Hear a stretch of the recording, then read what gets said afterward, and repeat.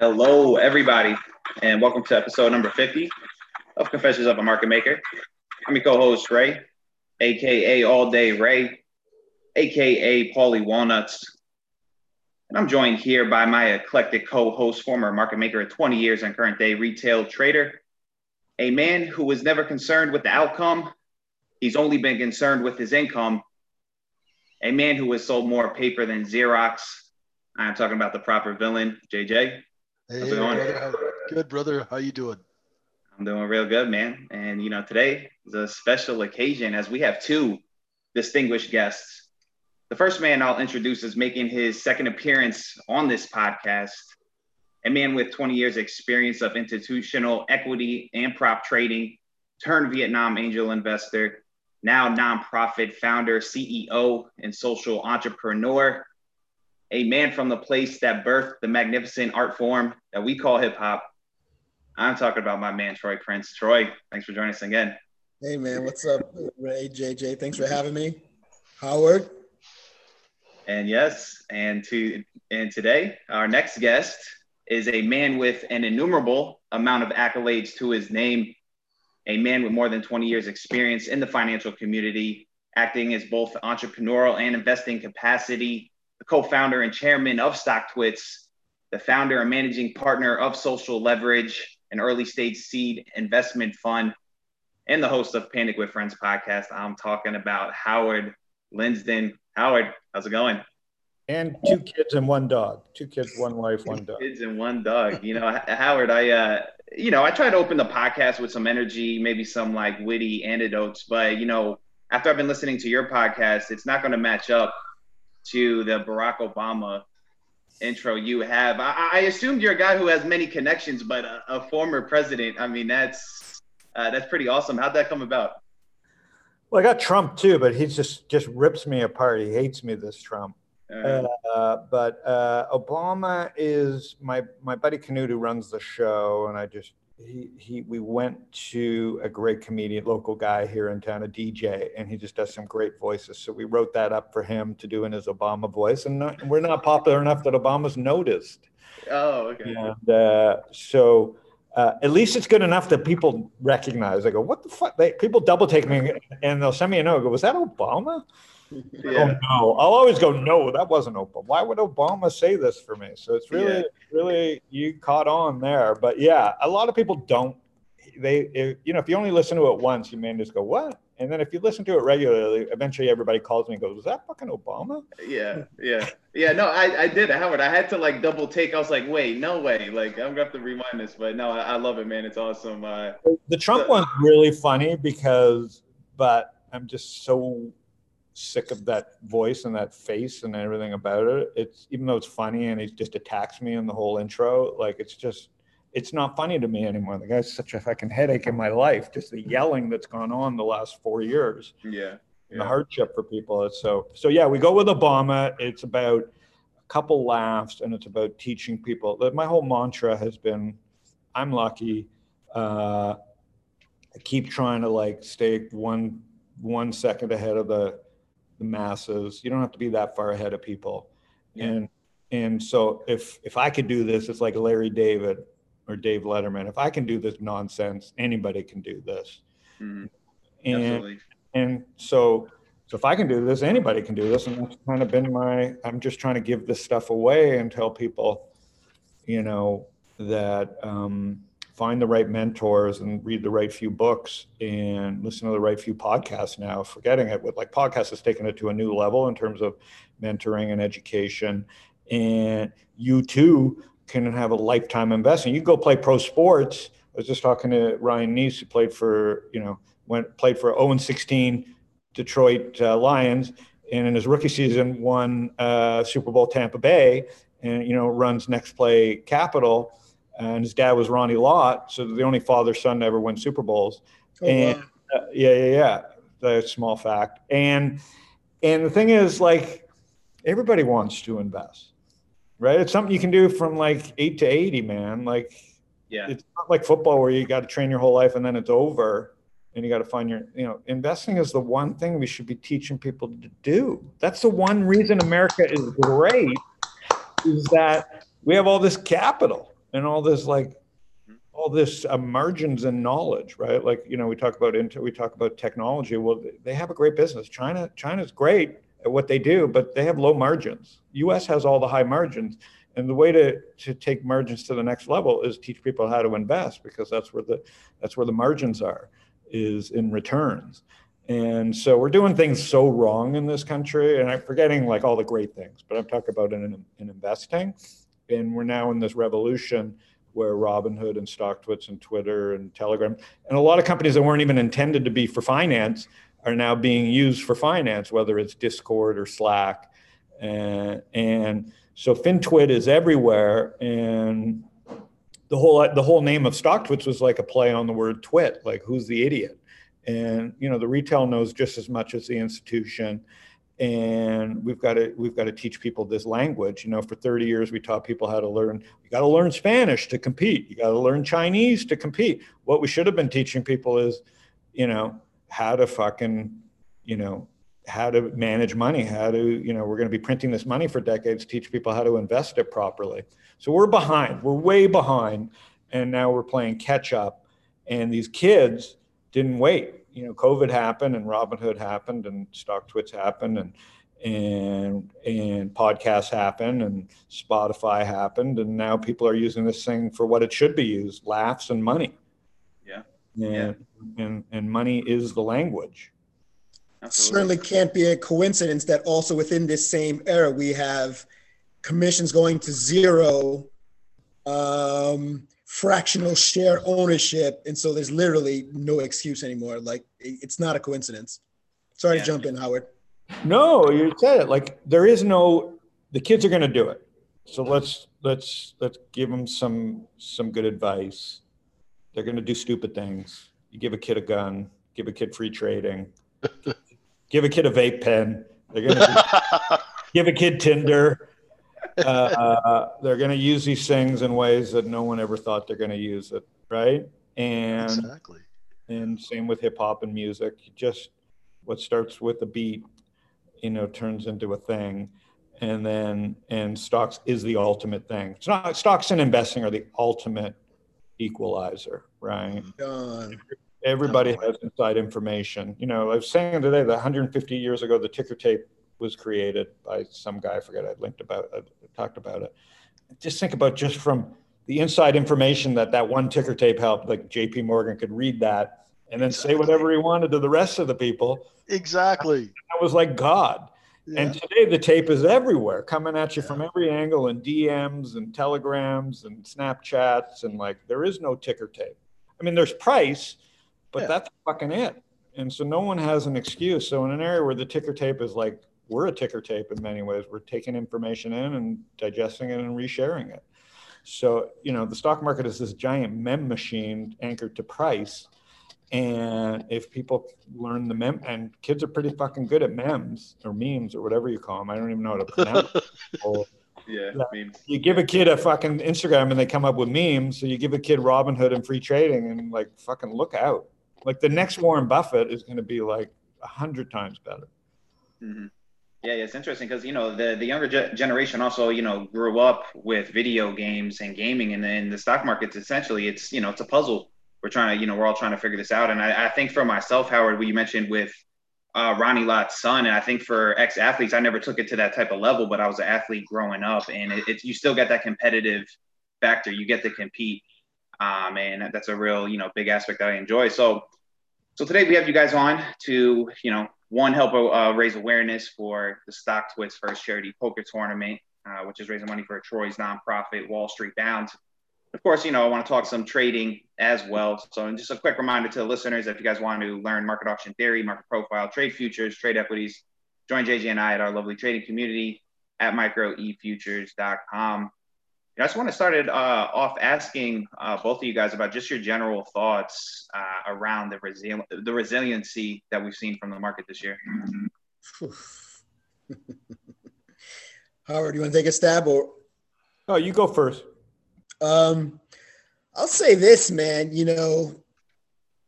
We've heard for decades now, don't fight the Fed, helicopter Ben. And, It's hard, man, because at some point, I was trading NASDAQ during the bubble,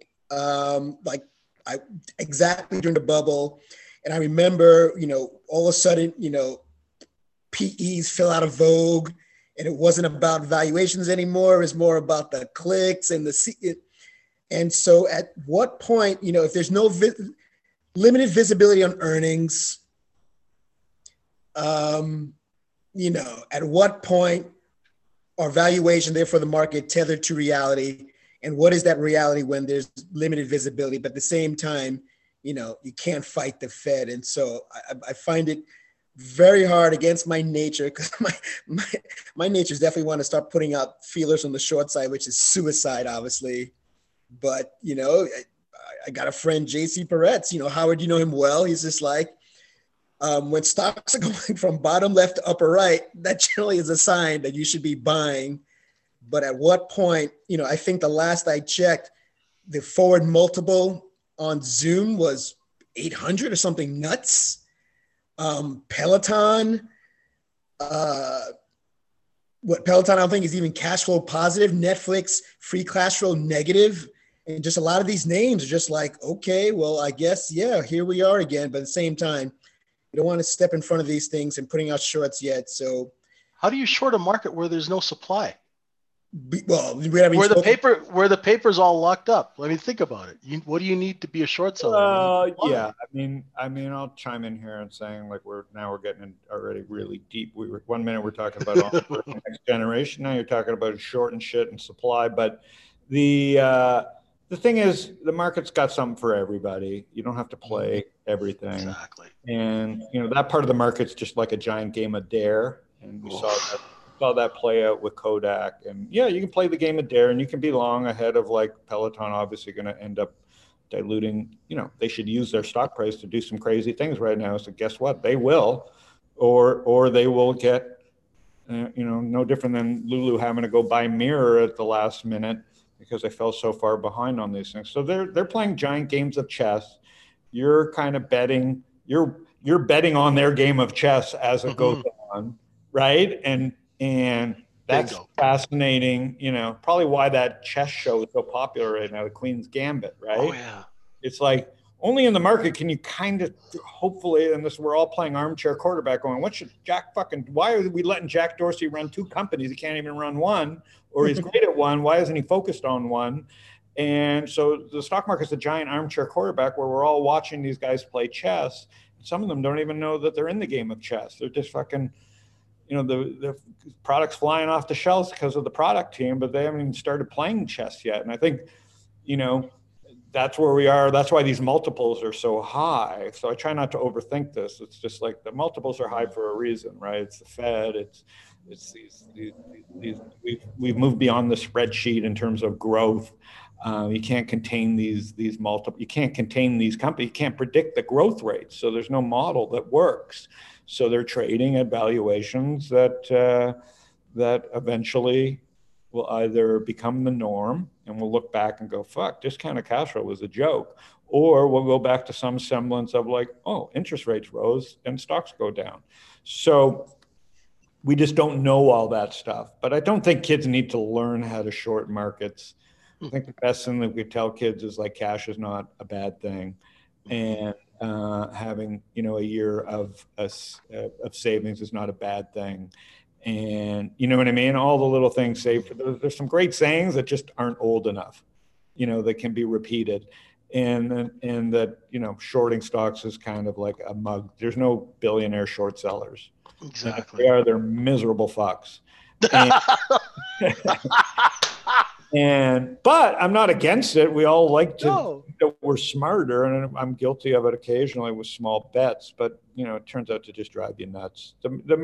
Great companies ride great founders. And I call it like the Peloton, right? Like if you watch, it'd be like someone riding the other way in the Peloton or wearing like a hoodie and like a thick parka trying to keep up with the Peloton. That's what short selling is. Like if you got a bunch of people moving smart in one direction, just get behind them and draft.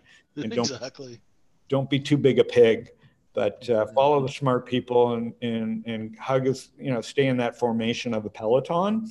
and try and not create drag for everybody else. Like try and throw, add some value to that peloton. And that's where kind of social networks are at in chat. It's like, let's get this group together and let's cut some drag. Let's cut some wind and let's figure out this game. Howard, I want to ask you, because I think I've heard you on your podcast say that you have one of those bikes, correct? To the Peloton bikes? I did. I've ordered it 7 times and canceled it 7 times. So I just canceled it again. They must fucking hate me at Peloton. Yeah. But, I don't think I'd use it. I keep ordering it. And then like they push the date back and I go, fuck that. I'll take the $3,000 back and I'll keep riding my bike outside. But I think at some point I'll get one. But I'm also like, I think I'm also over it at some level. I think there's like a great opportunity there and there was a great trade there. I think that great trade is a little long in the tooth, but I could be wrong. Great founder, great company. I think there's some risks more than, it's a heavy duty hardware product still, and it's expensive. So it's still a luxury. Yeah, for sure. I wanted to ask you guys about the news around the 2 companies that released news that they have a high probability vaccines for COVID. And then we both seen a day later that the CEOs sold a large percent of shares in the companies. Was this just prudent of them? Is this a little, I don't know, ethical concerns? A little bit of both. I'm just kind of curious what you guys think about this. I'll comment just because I want to move to Wall Street Bound, and I'll say something before I have to hop, but I apologize.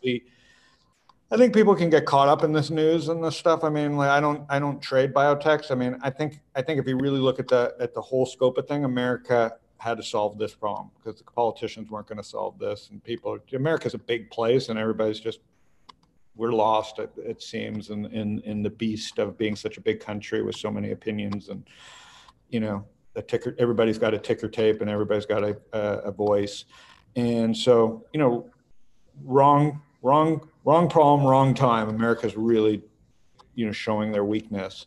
But the one thing we knew in America is like it's in their interest to solve this. It's in corporate America's interest to solve this fucking problem fast. And sure enough, look who does it. We didn't need government help. Pfizer's doing it. The startup's doing. I forget the company. So I try and not worry about what the founders are doing. I assume the game's rigged. I think the number one lesson that a young kid should learn is like, dude, you are the mug.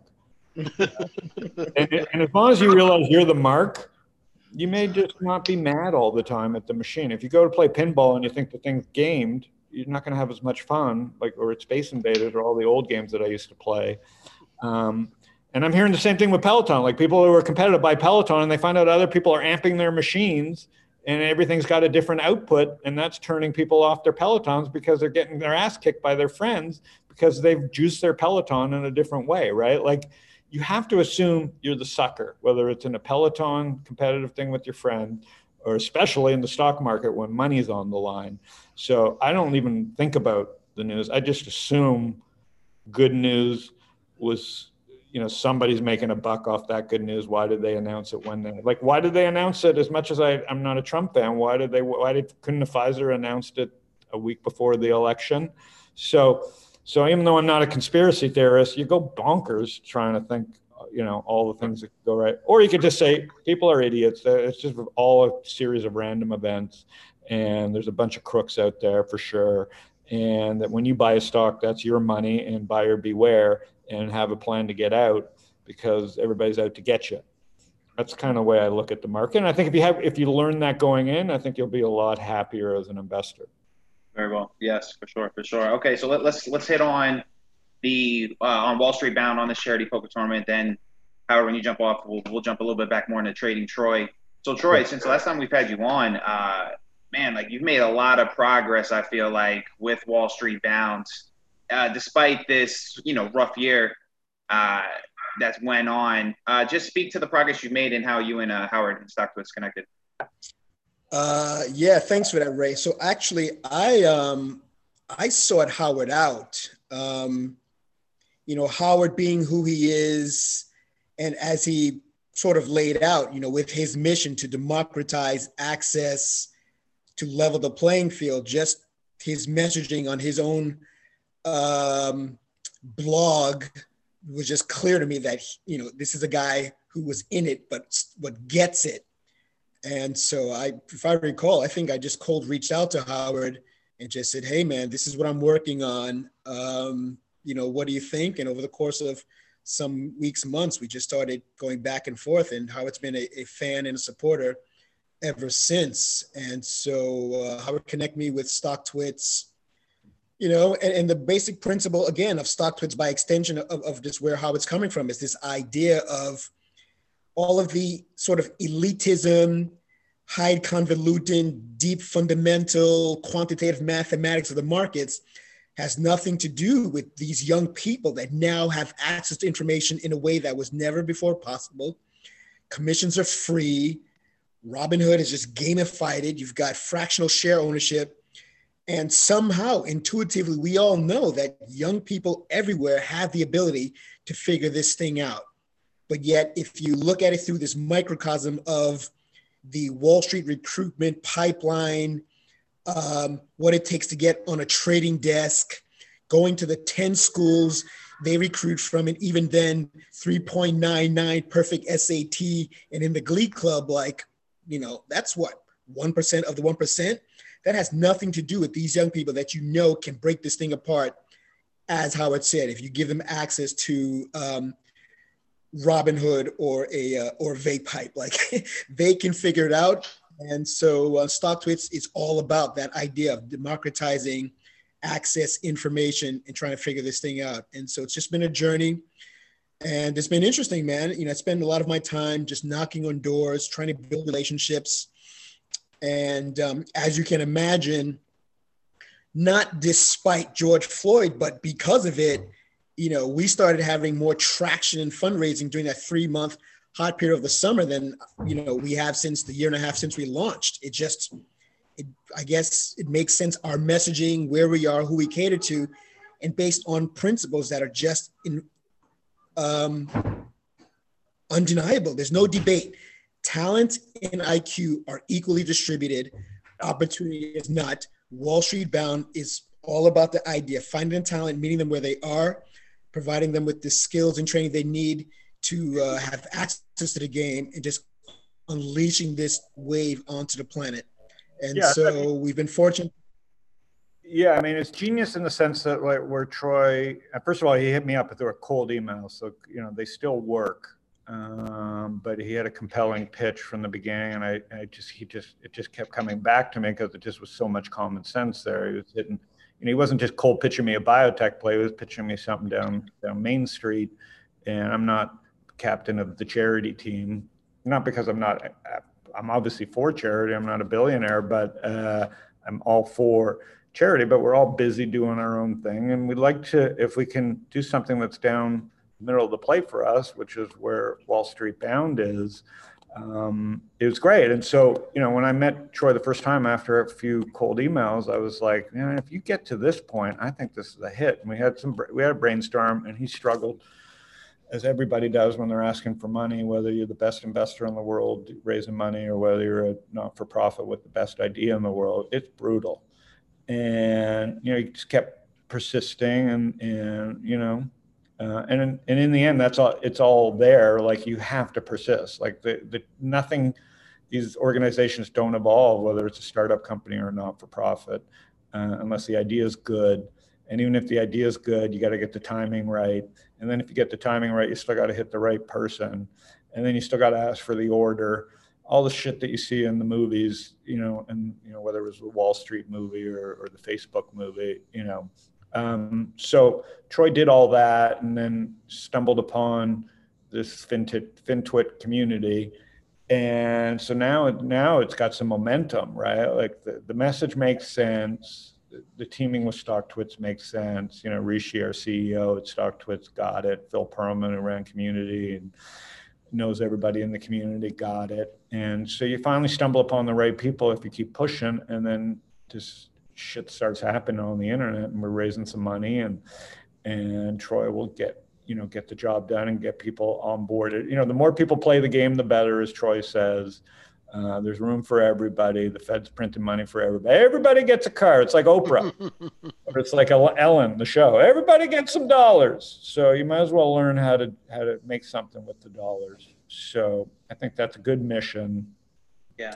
And, the poker tournament coming up this weekend, Troy will fill you in on, is just a fun way to, raise awareness for the idea and for the good cause, which is we all win if we onboard more people. We don't need more suckers. We just need more people playing the game well and speaking the language. So as I said, like we were told to speak Chinese and Spanish. Guess what? English is the language, and English has never been more the language because tech is an English language, right? If you're in Japan, that's why their stock market took 30 years to kind of break out again.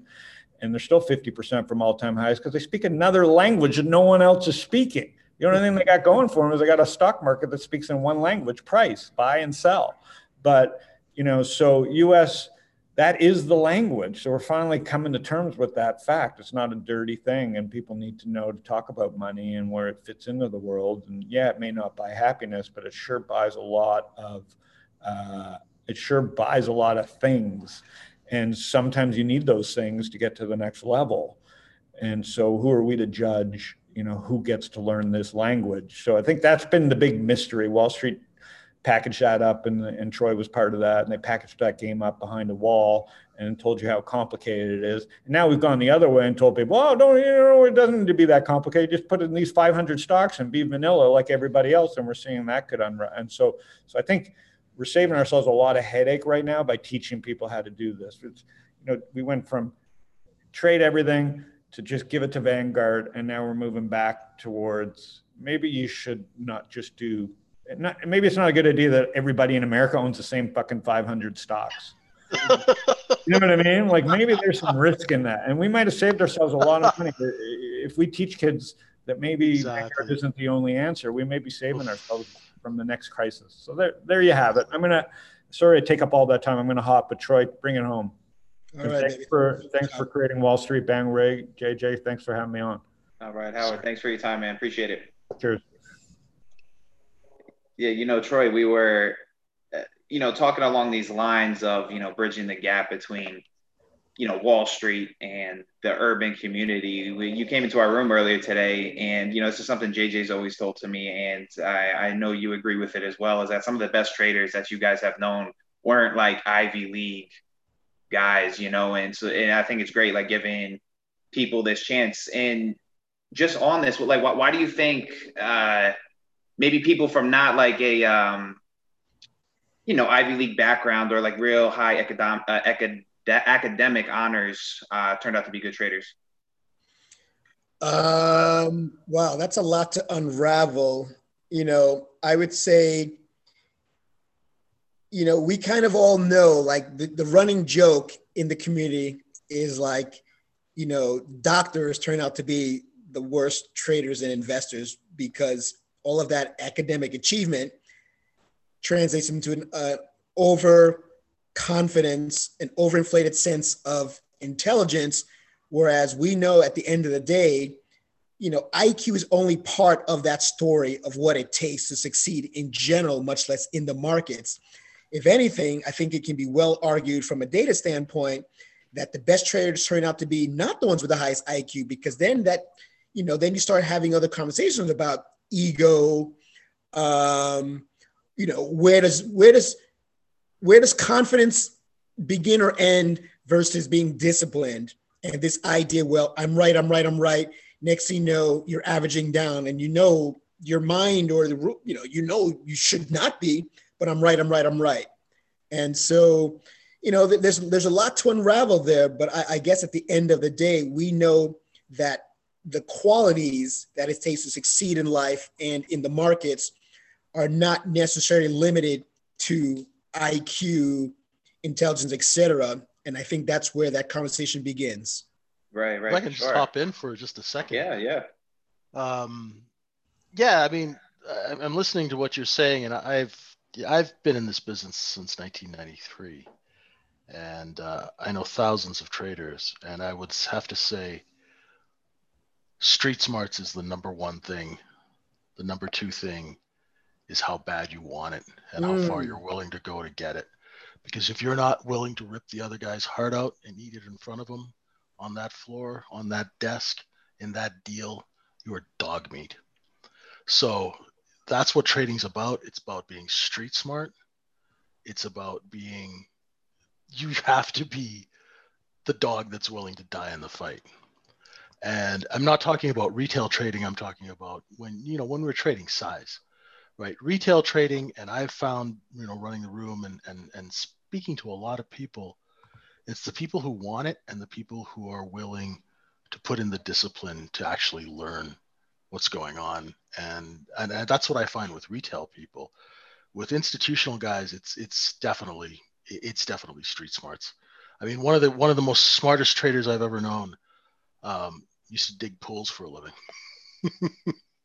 before he was a trader, and he was just absolutely amazing. But he was very street smart, JJ, man, thanks for that, because that is exactly the heart of the why Wall Street Bound came to mind and why I know it will succeed. Because what traditional Wall Street may view as negative attributes of what young, hungry talent, let's say from the community, from the streets, possesses, we completely turned that on its head. Yeah. It's that hunger. Exactly. And mind you, it's a certain level of hunger, because we as people of color, everyone, ambition obviously is irrespective of zip code. But imagine growing up in neighborhoods and having experiences where you're on the outside of the outside looking in, and you know what you want. You see it on TV. You see it. You take the train downtown. You know what life can be like. And so imagine where you can turn that into not only something positive, but unleash it with simply providing the education and the training, much less. For example, Wall Street Bound, we have been fortunate to, I'm very intentional about this process. So I heard at some point that Ray Dalio at Bridgewater, that as part of their interview process, or I think it's maybe the onboarding process, all interviewees or all employees do take a behavioral assessment done by this firm called Predictive Index. And so I knew right away, okay, I'm going to go all over that. And so for our most recent, the Diverse Trader Training Program, our prop trading program, where we're just recruiting literally off the street. Now, nominally, a lot of the applicants tend to be inner city college students, but more so than that traditional Wall Street, what they care about. I'm all about how does your brain work? How do you think? Yeah. How do you problem solve? Because that's what I know is the universal. That's what I know these kids have, regardless of where they are. And so all applicants, the Dr. Van K. Tharp, the godfather of trading psychology, they all take his trader type exam. They all take Myers-Briggs. They all get a predictive index behavioral assessment. That's what I want to look at. And I think that's the thing that makes this an interesting story versus all of the traditional metrics that Wall Street looks at. I mean, listen, at the end of the day, and JJ, you bring up a great point. I don't want to sort of like just preach, but it's interesting to me that, for example, firms owned by women and minorities manage only 1.3% of assets of the 69 trillion managed by the industry, by asset managers. Even though we all know, not even we all know, the data shows that performance is not statistically different from the industry as a whole. And when you break that down, let's say specifically for hedge funds controlled or managed by minority or female leaders had a return of, I think it's just about 6.6% over the last 3 years compared to 3.9% for their peers. And I don't mean to blow you guys out, but I'll just say, obviously their peers meaning white males. And so this idea of, traditional Wall Street, somehow there's a disconnect between the social capital aspect. Charlie Scharf infamously, 2 months ago said, we can't find them.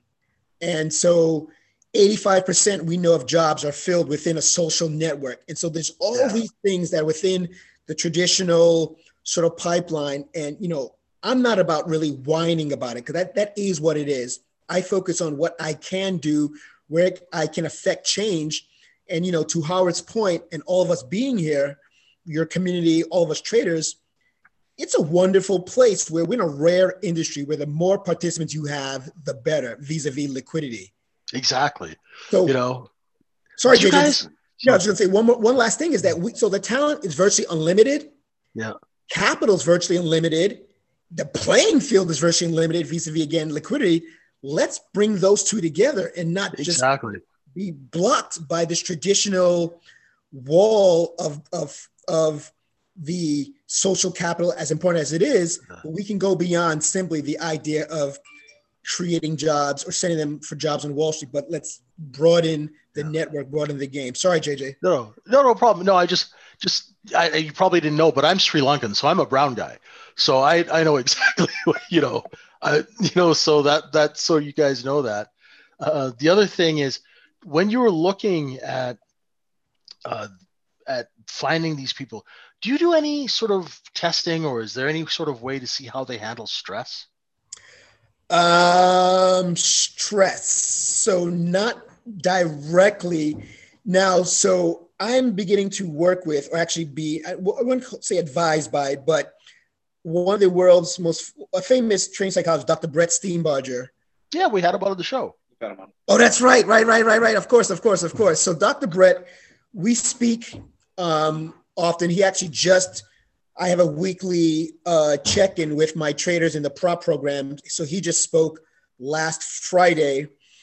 And so, he'll tell you and be able to explain more of how that comes out in some of these assessments and how it can be picked up or not. But at the end of the day, quite frankly, JJ, as you well know, brother, the only real way to see how stress is managed, because it even, simulated trading does not live do it. Fire. So it's you really put only once you have that live capital and how they handle it. And so, the idea of you can't sleep. Okay, that's everything in your body telling you probably need to reduce your position size, or if you like the idea of trading large share size for your ego, you need to look for lower volatility assets or names.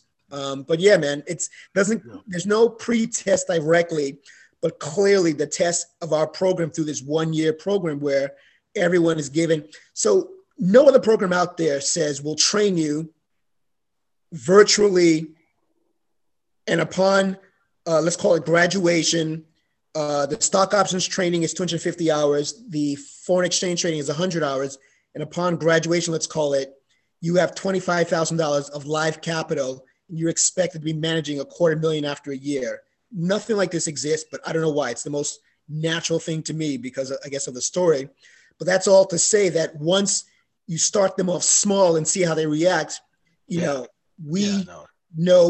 there's some responsibility there in terms of how fast you push them along to that point of increasing position sizes, increasing the number of shares they can trade, increasing the number of positions at any given time. So I think the real long-winded way of just saying, listen, man, we just have to see them under in that environment before we really know, and that'll dictate how far along they get pushed or how fast.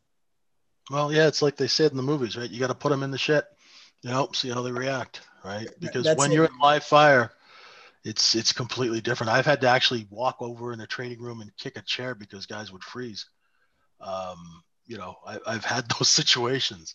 So it's just curious to see, the business is much more calmer nowadays, and you don't have that sort of craziness that we did back in the day. But it's always interesting to see how you train guys and things like that. I'm very, very curious, and would love to help out in any way. I really, really like how you've put this together. It's quite a wonderful thing.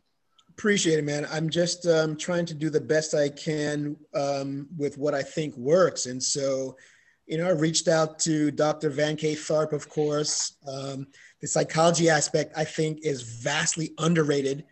Everyone wants to focus and talk about, oscillators, indicators, deep fundamental, quantamental. But, that all goes to shit when you do all your homework, you put on a trade, you get shaken out. Like, what was the point of all that?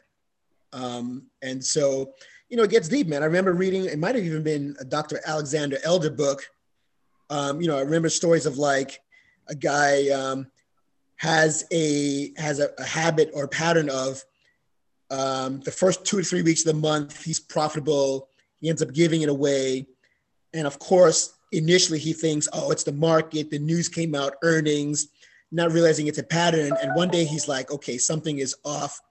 Finally, he finds it within himself to speak to a trading coach or a shrink.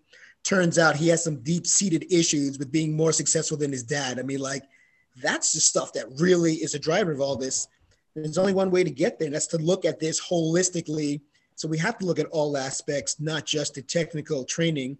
And again, man, I'm just trying to give these kids the best shot, the best training I know how, and to unleash this talent on the world, because I know it's out there. I mean, I grew up in the Bronx, and you know, you sometimes, or a lot of times, it might not be directed into the most positive things and good for society. But even then, it's like, it's the same marketing skills, the same entrepreneurial skills. It's the same stuff. Absolutely. And to speak to the psychology aspect, Troy, I was very fortunate to work with a trading coach myself recently, who we had on our podcast. Shout out to Kim. Mm-hmm. And, you know, when I talked to her, Troy, was nothing a trading of nature, you know, like, and it's like, how could my trading improve? And I didn't even talk to her about trading, you know, and I totally agree 100% with what you're saying. And I read I believe it was the article that you had with Market Watch. You know her, yeah?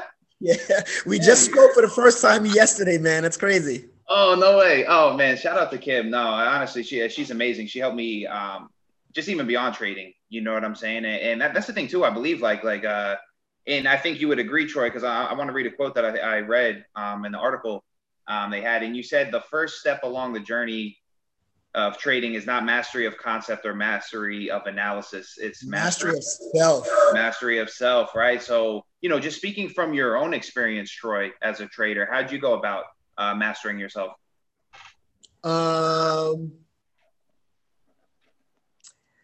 That's called an ex-wife. Quite frankly, up to some point I looked in the mirror and thought I saw, like, you know, I'm 5'7" on a good day, but I saw, like, you know, an 8-foot Adonis. And she was like, no, if you don't go talk to somebody, I'm gonna leave your black ass. And that began my journey. I'd love to say it was my 15 years of living in Asia, which is part of it now. So I do now meditate. I'm absolutely on board with this idea of, you know, this idea of finding that space where, I don't want to sound kooky, but the idea that there is connectivity between us as people on Earth and the universe, and all this kind of, you know, just, I guess, what is commonly known as mindfulness. This idea of slowing it down inside and realizing, first off, the important thing, I don't know if Kim speaks about this, Ray, but the first thing is to realize, or to become what's called the watcher, where you can see yourself and have that pause where there's some stimuli. You know, a guy steps on my foot on the train, before I just say, what the fuck, and punch, is like, there is a moment to sort of take stock that I have a choice in how I react, why I'm reacting a certain way. And that begins that process of slowing down that space there between reactions. And you can actually begin to see and hear yourself. And once that space begins to get longer, then it gets quiet. And so it's been a journey. I'm an old man now, 49, 15 years in Asia. But it started off with my Japanese wife saying, you need a leather sofa.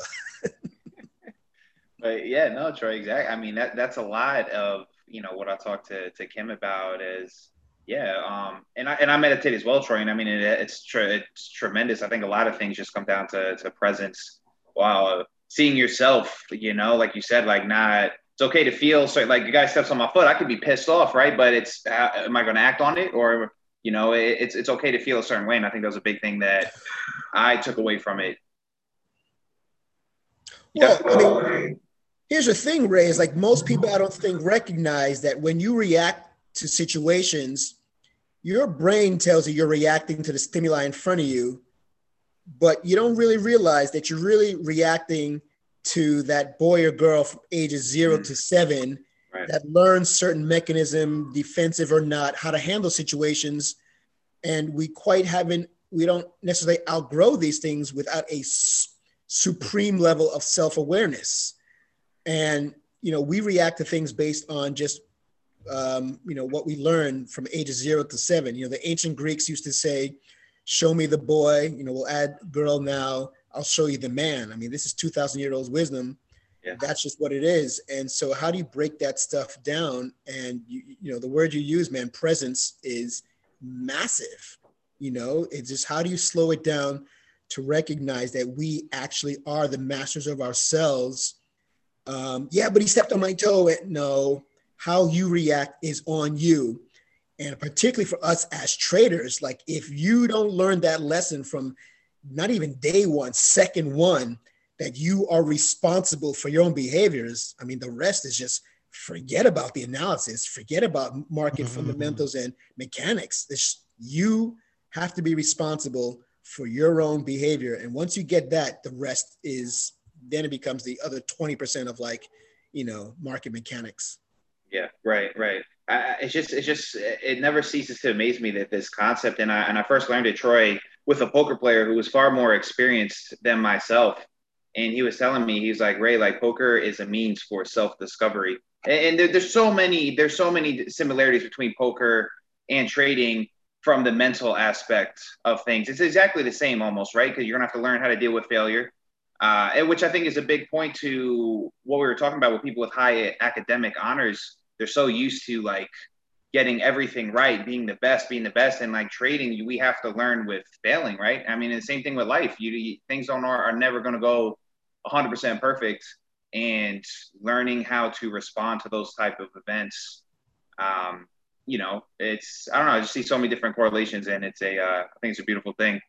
For sure, man. I mean, even the best traders in the world probably have 60-40 win-loss ratios at best. At best, right. Paul Tudor Jones, I forget what it was in Market Wizards, and I absolutely remember, I mean, some of the best guys in there were 50s, maybe not even 60%. And losing is a part of the game, but as long as you have a game plan mapped out, you always win. You win if it goes in your direction, you cash out. If you have a plan, you get stopped out, you win. And so as long as it's within, but to bring it back, man, this is the conversation I love to have, as opposed to, the conversations I have with a Goldman Sachs or Morgan Stanley. I'm not recruiting and looking for Black and brown kids from UPenn, Harvard. That's not where I want to play. It's these kids, wherever they are, that for whatever reason, based on where they grew up, how they grew up, projects, dad's not home. But for whatever reason, the universe has created a behavior system, a way of problem solving that absolutely can make them successful in this space. Those are ones I want to find. And we know they're out there by the millions. That's what Wall Street Bound is about. And so to this, it's a conversation that we can have with all traders everywhere that understand. And so the idea that entry to the game is limited to, 10 schools, 399, perfect SAT scores, and squash club is ludicrous to me. Yeah, it is, man. And it's, Troy, I appreciate the energy, man, and like what you're bringing. And just to see from like a year ago, man, and now we got this charity poker tournament with StockTwits. I mean, that's a big deal. They're a big, big name in the retail trading community, or just the trading community in general, So that's awesome. That tournament is this weekend, 21st, Saturday at 2 p.m., correct, Troy? Saturday at 2 p.m. Thanks much. Lots of good things have happened. We're official partners with Investopedia as well. We're having conversations with NYSE, FINRA, NASDAQ Foundation. I'll be hosting courses from the Chicago Merck, the CME Group. Nice. Just great quality conversations, but around this idea of leveling the playing field, making the education and the training available. But last but not least, uniquely with my most recent program that we announced in June on CNBC, is taking it beyond the financial literacy, the education, but actually providing these young people with access to capital and just unleashing that on the planet. And I'm just excited for what the future holds. And I'm excited to have a platform like this where I can continuously spread the message, because I can't do it alone. It's important for me to constantly be looking and finding allies and just spread the message, because we're still a startup. But I'm grateful to both you guys for having me back. And, again, to your community, it's all about whatever color you are, wherever you may be, whatever zip code, your zip code should not determine your ability to have the future you want based on this small window of traditional Wall Street recruiting metrics. And Wall Street Bound is about kicking open that damn door for all of us. Because I grew up 12 miles from New York Stock Exchange, the greatest economic engine on earth, and yet the poorest congressional district in America. How can that be? It's an hour away. And so it is dear and near to me. This is what I'm on earth to do. And just thank you for the platform. Absolutely. Absolutely. And so again, for the listeners, the poker tournament is this Saturday, November 21st. Start at 2 p.m. I'm hosting a portion of it. Troy, thanks for, getting me into this. I'm, real happy to be, amongst Jack Swagger. How can I not, man? I mean, Ray, as a former pro, I would be crazy not to. And Ray, are we going to put into the chat, or is it okay to shout out chips for charity, oneword.stocktwits.com? Yeah, absolutely. Yeah, we'll definitely, I'll throw it in with the link for the podcast. We'll throw that in there. We'll put all the information for this tournament for all the listeners. Perfect. And if anyone wants to get to me and check out more about the org or find me, Wall Street Bound, oneword.org. Wall Street Bound, like heading towards, one word, wallstreetbound.org. Thank you so much.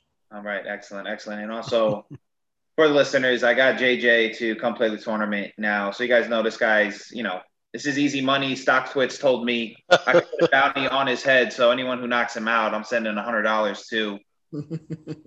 So that's that. He doesn't even know the hand rankings. So, that should I have no idea. I'm just going to bring Oreos. That's all I know. That's all. My whole poker reference is Teddy KGB. That's it.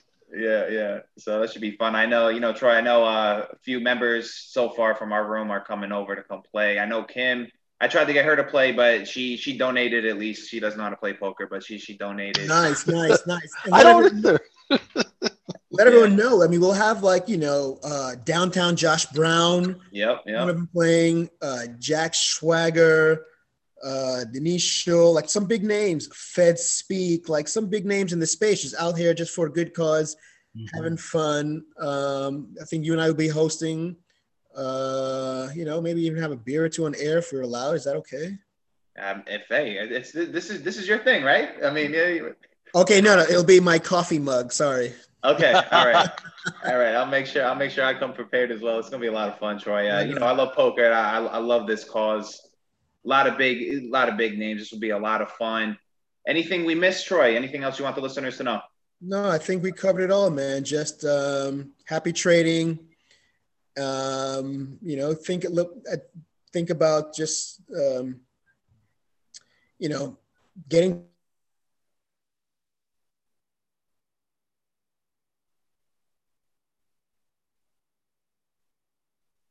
You there, Ray? Yeah, I'm still there. I don't know. Did we lose Troy? I think we did. Oh, hey, Troy, you still there? I don't know if I can't hear you.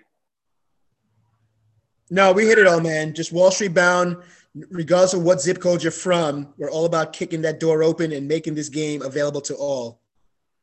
Oh, man. Excellent. All right, so that's going to conclude today's episode of Confessions of a Market Maker. If you guys enjoyed the show, please rate and review it for us. If you want to learn market auction theory, market profile, trade futures, trade equities, join JJ and I at microefutures.com. So for Troy Prince, for Howard Lindzon, I'm the Superman lover. He's the heartthrob of Saskatchewan. Make sure you're using stops, though. Good night, everyone. All right. See you, Troy. Take care.